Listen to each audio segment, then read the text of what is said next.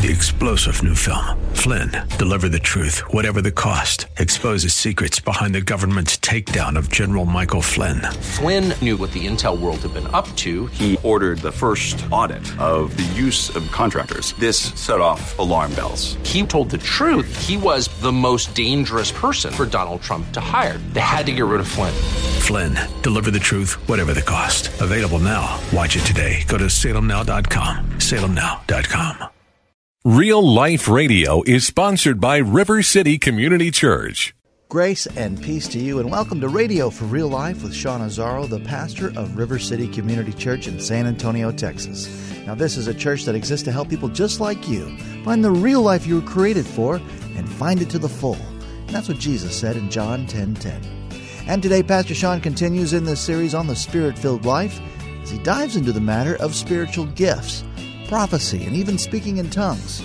Something that has definitely seen abuses, but Pastor Sean will be quick to encourage you that those abuses do not invalidate the gifts or their role in your private life and even in the life of your community.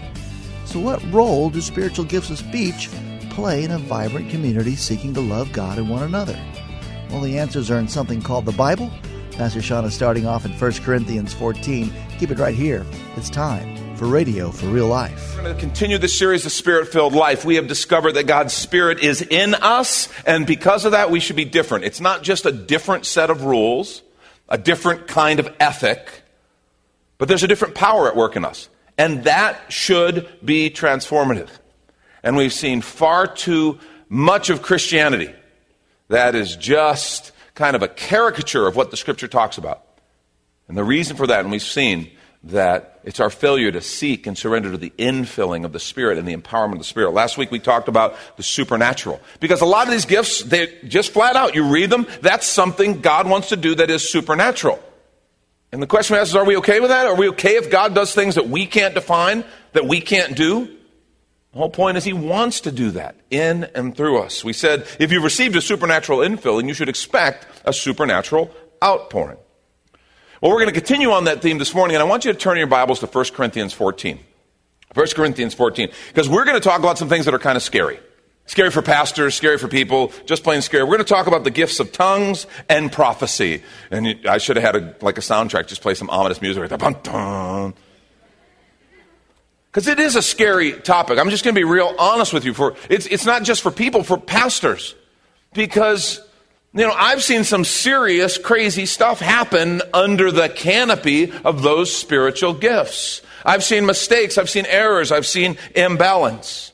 And when we say tongues, like, what is that? Well, remember we read about it in Acts chapter 2, where they spoke in different tongues that they didn't know by the power of the Spirit. We saw it in 1 Corinthians 12, Paul talked about it. And it's this idea of the Spirit empowering you and speaking something that isn't, you didn't make it up. It's not a language that you know, but there is something that happens. And we're going to learn more about that today. But I have to tell you, I saw things in my upbringing. We had a pretty cool conversation in my community group, because we had some folks who'd had some unique experiences of churches that tried to help you along in that spiritual gift. I grew up in those kind of churches that thought everybody has to have that gift, and so they would try to help you along in that spiritual gift. And I remember a guy who would come and pray for you and would tell you, okay, yeah, you're going to get the gift of tongues, but just do this real fast. Say it real fast. Say, see my tie, see my tie, see my tie. And he'd point to his tie. Are you serious right now? And I'm like, okay, great. How can I help people in that? Because I'm not wearing a tie. See my crew neck, see my crew neck, see my crew neck. Doesn't have the same. Something's lost, right? I had someone pray for me and said, say hallelujah real fast. And I'm like, I don't see in the Scripture that that's necessarily what they did. In our group, someone said, and I still think they're making this up, but they said they had someone telling you just say real fast, say should have bought a Honda, I'm like, did that really happen? But the fact is, that's why people avoid this subject. Because there has been some imbalance, some error. I grew up being taught that this gift, the gift of tongues, was the initial evidence of being filled with the Spirit. And that if you didn't have this, then you weren't filled. Then I grew up and studied the Scripture for myself, and I saw, I don't think the Bible says that.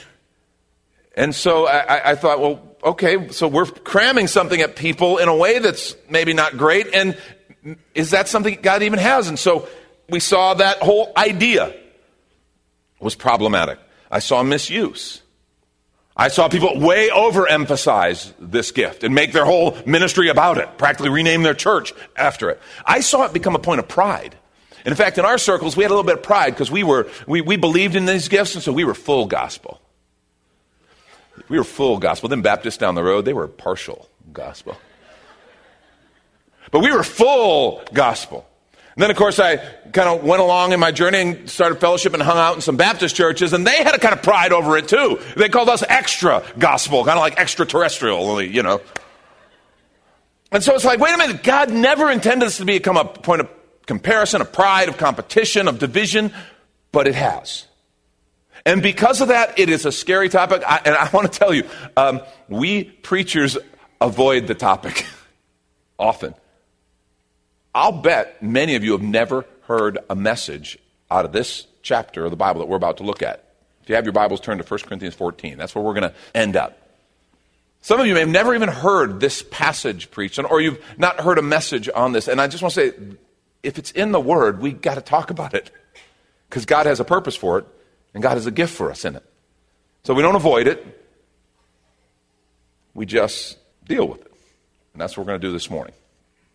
We're going to really look at the question of spiritual language. Now, remember, we said 1 Corinthians 12, Paul introduces the gifts. 1 Corinthians 13, he introduces the spirit of the gifts, love. And then in 1 Corinthians 14, he talks about administration of gifts. And we're going to end up there. But you remember, he introduced it in 1 Corinthians 12. We also saw it in Acts 2.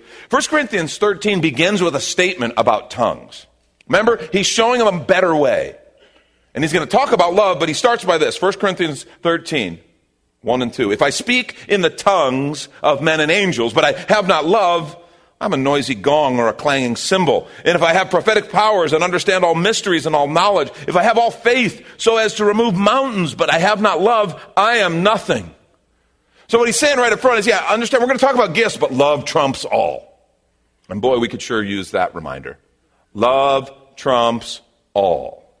But from 1 Corinthians 13, where he talks about love, he describes love, he goes right into 1 Corinthians 14. And I'm going to read you a big chunk of Scripture this morning, so hang on. But I want you to see it in your own copy of Scripture. Turn in your Bibles if you have them, electronic or paper.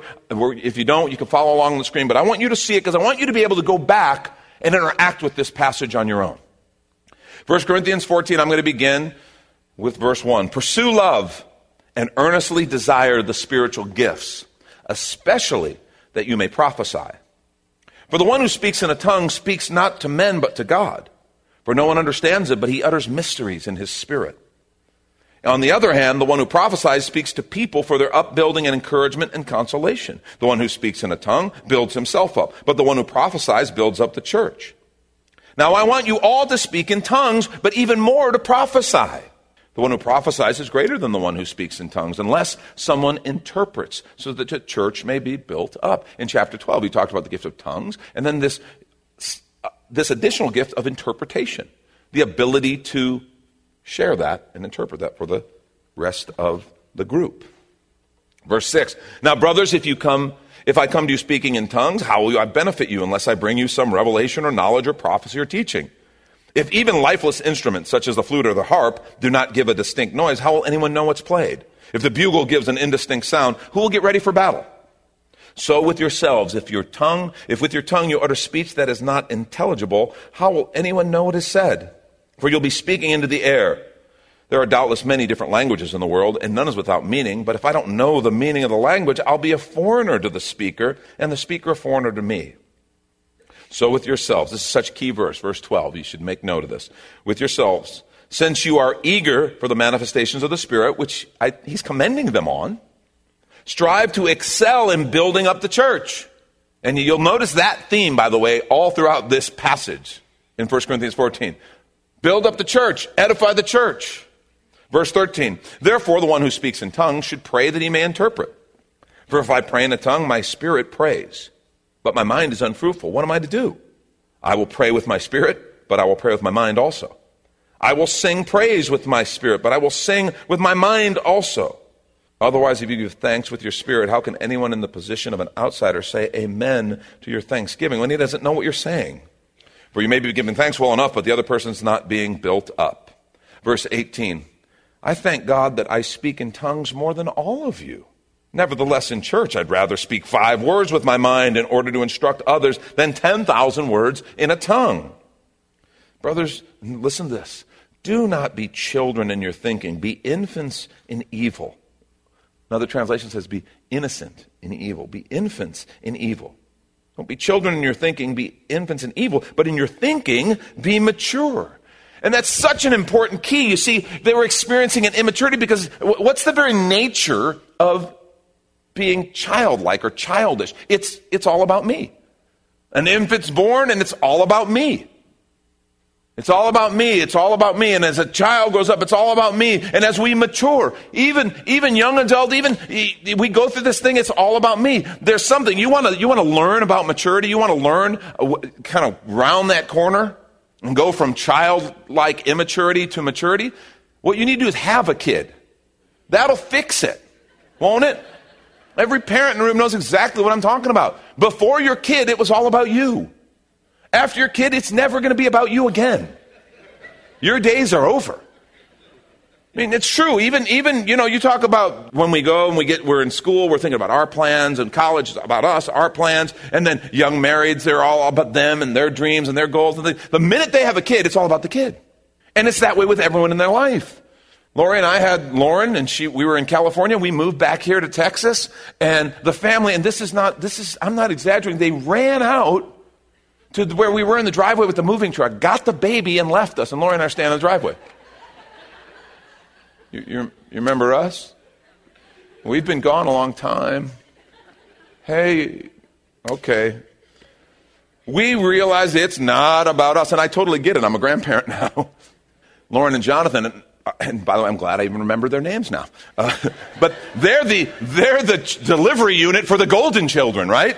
The grandchildren. And Lauren and Jonathan are just the ones that bring them, okay? And let me just tell you, this is good for us. It is good for us to get to that place where it's not about us anymore. It's about someone else. And that's what he's saying. He's saying in spiritual gifts, you guys have been making it all about you. And it's not. That's childlike thinking. He says you need to be mature. And let's take a quick minute to remind you, you're listening to Radio for Real Life with Sean Azzaro, the pastor of River City Community Church, in this message called Spirit-Filled Speech in the series The Spirit-Filled Life. You can find this entire series on the website reallife.org. And if you're looking for a new church home, here's your invitation from Pastor Sean. Do you ever look at your life and feel like you were made for something more? Jesus made a simple statement. The thief comes to steal, kill, and destroy, but I came to give you abundant life, real life. I talk to a lot of people, and many seem to feel like they're settling for a whole lot less. Hi, I'm Sean Azzaro, pastor of River City Community Church, and we are so convinced that we were made for something better. We call ourselves a church for real life. I'd like to invite you to join us for one of our weekend gatherings, which are an exciting and artistic blend of music, reflection, and practical insights, all designed to explore the life that God meant for us. River City is located 1.5 miles outside of Loop 1604 on Lookout Road across from Retama Park. Service times are Saturday at 5 p.m. and Sunday at 9:30 and 11:15 a.m. River City is a church for real life, so our home on the web is reallife.org. To find out more, visit us online at reallife.org. God created you for something very special. Come find out more at River City Community Church. And now back to the message, Spirit-Filled Speech. This is Radio for Real Life. Verse 21, in the law it is written, by people of strange tongue and by lips of foreigners will I speak to this people, and even then they'll not listen to me, says the Lord. Thus tongues are a sign not for believers, but for unbelievers, while prophecy is a sign not for unbelievers, but for believers. If therefore the whole church comes together and all speak in tongues, and outsiders or unbelievers enter, will they not say you're out of your minds? And in here, he's reinforcing an important idea that we should, as the church, communicate in such a way and think about building up one another and even building up those who are outside. We don't need to always be just thinking about us. We need to be thinking about those who aren't here yet. He says, but if all prophesy and an unbeliever or an outsider enters, he's convicted by all. He's called to account by all. The secrets of his heart are disclosed, and so, falling on his face, will worship God and declare that God is really among you. We'll stop there. He goes on and talks about order in their gatherings. Now, you remember, we talked about this last week. Their gatherings were not like this. They wouldn't have had gatherings of this size. There was something in its infancy, and these were all small group gatherings. They met in the temple for a very kind of structured time, but then they met house to house. And he gave them order of how should that work in these gatherings? How do you do this? How do these gifts operate in those gatherings? And he gives them some sense of order. I want to bring out a few really key principles that I think he's talking about. So if you're taking notes, just jot these down in your margins somewhere so you can have these. First thing I observe in this passage is Paul is clearly trying to correct some excesses and some misuse. He's bringing a word of correction. They had overemphasized some things. They had gotten some things out of order, and they were handling some things incorrectly. So what I want to say is we're in good company there. If the church today has kind of messed up in some of these areas, it's not fatal. But he's trying to correct some excesses and some misuse. He doesn't throw out the baby with the bathwater, but he does say, wait a minute, guys, here's how this is supposed to work. Secondly, he presents two different expressions of this gift of tongues. And this is very important. There's the public gift that if you're in a gathering where there's other people, should only be used with the accompanying gift of interpretation. And that's a very specific instruction. He's very clear on that. But there's also, I think, a private gift that he presents here. We use the phrase a prayer language, and I want to talk to you about that in just a minute. But it's important that we understand, in 1 Corinthians 12, he talks about there's various kinds of tongues. Well, there's two different ones. And I want to say, actually, there's three different ones talked about in the New Testament. There's the public tongues and interpretation for the group. There's the private prayer language, which we'll talk about in a moment. But in Acts chapter 2, there's a different kind of tongues. It's actually the Spirit empowered some people to speak a human language that they hadn't learned. And remember in Acts 2, it says people around go, how are these Galileans speaking our language? They marveled. So really we see three different types presented in those few passages of Scripture. And we're going to talk about this private expression. Because number three, I think the private expression, and this I want to submit to you. I believe by the implication of what Paul is saying here in 1 Corinthians 14, this private expression or prayer language might be something that is available to every single believer. It might be something that is available to every single believer. Now I want to be real careful here. Because remember in 1 Corinthians 12, this is why we stopped calling tongues the evidence of being filled with the Spirit, why we stopped saying everyone has to speak in tongues, and why we don't teach that. Because 1 Corinthians 12, 29 through 31, remember it ended, we read it a few weeks ago, the passage ended and asked these questions. Are all apostles? And the obvious answer was what? No. Are all prophets? No. Teachers? No. Do all work miracles? No. Do all possess gifts of healing? No. Do all speak with tongues? No. Do all interpret? No. But earnestly desire the higher gifts. And so we said, okay, we're not going to take the biblical doctrinal position that, okay, this is a gift everybody has to have, that it's the evidence of being filled with the Spirit, and you have to do this. And we're not going to push people into doing that, which I think is the right move. But then in chapter 14, I believe Paul presents a different aspect of this that is a private expression that may very well be available to every believer. Look at the beginning of 1 Corinthians 14 and note what he says in verses 2 and verses 4. He says, the one who speaks in a tongue, he says he speaks not to men but to God. It's one of the benefits of this tongue that he's talking about. He utters mysteries in the Spirit. It's another. Verse 4, it says, the one who speaks in a tongue builds up himself. Builds himself up. And in that context, he then says, man, I would like you all to speak in tongues. He says, I speak in tongues more than all of you. I don't think he's talking about the public expression. I think he's talking about this personal prayer language. And again, I'm submitting this to you because he doesn't come out and spell that out in black and white, and so I'm not going to declare that. But I want to suggest that the Scripture strongly points that way. Notice how similar this is to what we read in Romans chapter 8. 26 and 27 says, likewise the Spirit helps us in our weakness, for we do not know what to pray as we ought. But the Spirit himself intercedes for us with groanings too deep for words. And he who searches hearts knows what is the mind of the Spirit, because the Spirit intercedes for the saints according to the will of God. Now, I'm not prepared to declare that in Romans 8 he's talking about this gift of tongues, but the similarities are striking. The idea of, I pray with my spirit, but I also pray with my mind. The idea that he speaks mysteries to God, that the Spirit intercedes for us when we don't know how to pray. I think we can summarize by saying, and this is the part where I just want to submit this to you, but Paul makes pretty clear. Paul wants everyone to speak in tongues, but he'd rather that they prophesy. And this gets to one of the significant points of the passage. He says, I want everyone to speak in tongues, but I'd rather that you prophesy. Because, and by the way, when we say that, we're not talking about the office of a prophet. You know, when it says, Ephesians 4, apostles, prophets, evangelists, pastors, teachers. We're not talking about the office. We're talking about prophecy, and we got to demystify it a little bit. Prophecy means, under the inspiration of the Spirit, just speaking the truth of God. That's what it means. Okay? You're like, but Nostradamus, that was cool. I mean, that's the kind of prophecy I want to do. That's not necessarily what it means. It simply means, under the power and the inspiration, the urging of the Spirit, I speak the truth of God. It can have actually predictive qualities to it. You know, the Lord says, if we don't do this, then He is going to do this.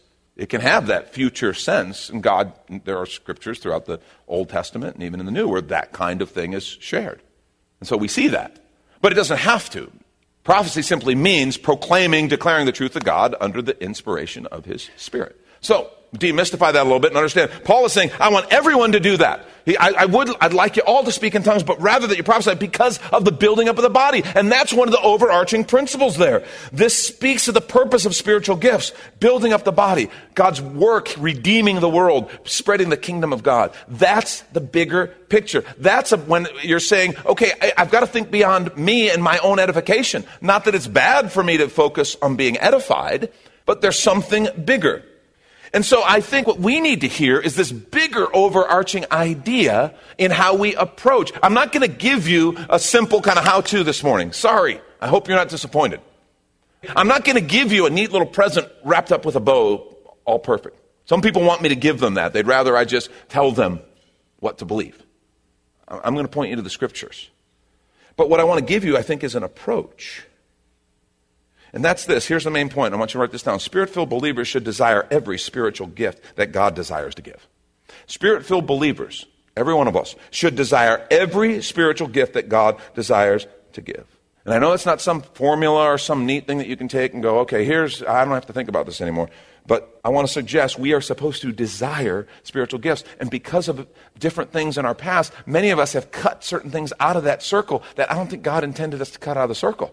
Spirit-filled believers should desire every spiritual gift that God desires to give. In fact, at the end of Romans 12, remember what he said? Earnestly desire, Romans 12:31, earnestly desire the higher gifts. And then in verse 1 of chapter 14, he just finished talking about love. He says, pursue love and earnestly desire the spiritual gifts. Earnestly desire. Now, interesting note. Do you notice that we're not told to pursue the spiritual gifts? We're told to pursue love. But we're told to desire the spiritual gifts. Those are different words, and he's very deliberate about them. Twice he says desire spiritual gifts. He never says pursue. But when it comes to love, he says pursue love. Boy, this is such a great guideline. I want to suggest if we would have understood this in some of the circles that I was raised in some of even our churches today, if we understood that we were never supposed to pursue certain gifts and we're supposed to pursue love. But we are supposed to desire, make room for, be receptive of spiritual gifts. And the problem is when you get that backwards and you start pursuing and making it all about the spiritual gifts, you create a problem.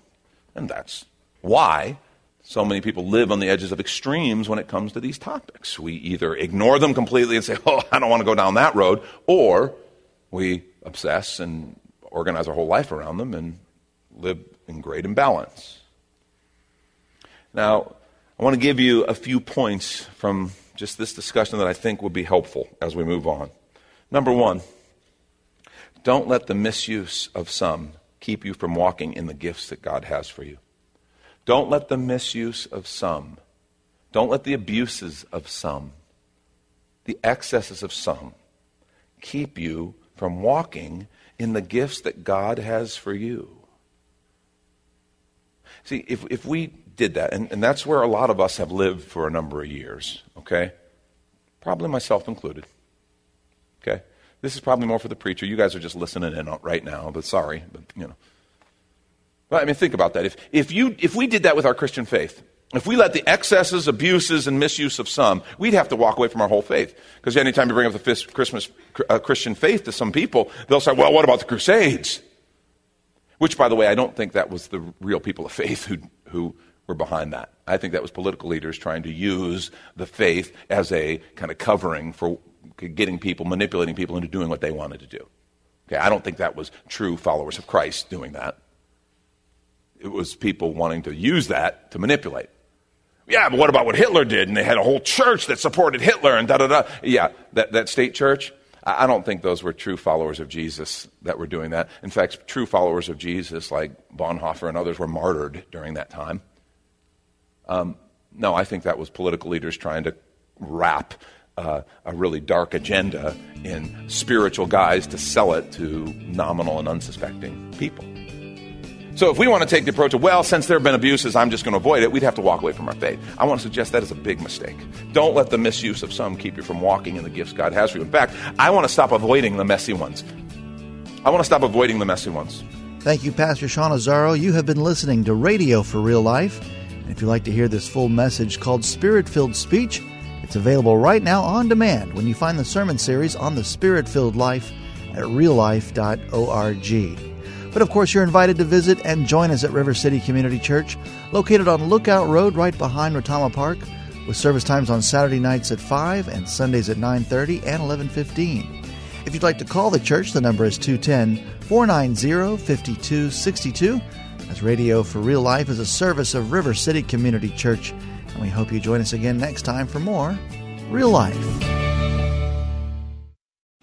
3-star General Michael J. Flynn, head of the Pentagon Intelligence Agency, knew all the government's dirty secrets. He was one of the most respected generals in the military. Flynn knew what the intel world had been up to. He understood its funding. He ordered the first audit of the use of contractors. This set off alarm bells. The explosive new documentary, Flynn, Deliver the Truth, Whatever the Cost, uncovers the facts behind this scandal. Flynn told the truth. He was the most dangerous person for Donald Trump to hire. I find out the worst enemy that I'm going to face in my life is right here in America. They took my assessment and they wanted me to change it. And I was like, I'm not changing it. They had to get rid of Flynn. With in-depth interviews, archival footage, and never-before-seen personal records of the man behind the headlines. I just felt like I was drowning. Flynn, Deliver the Truth, Whatever the Cost. Available now. Watch it today. Go to salemnow.com. salemnow.com.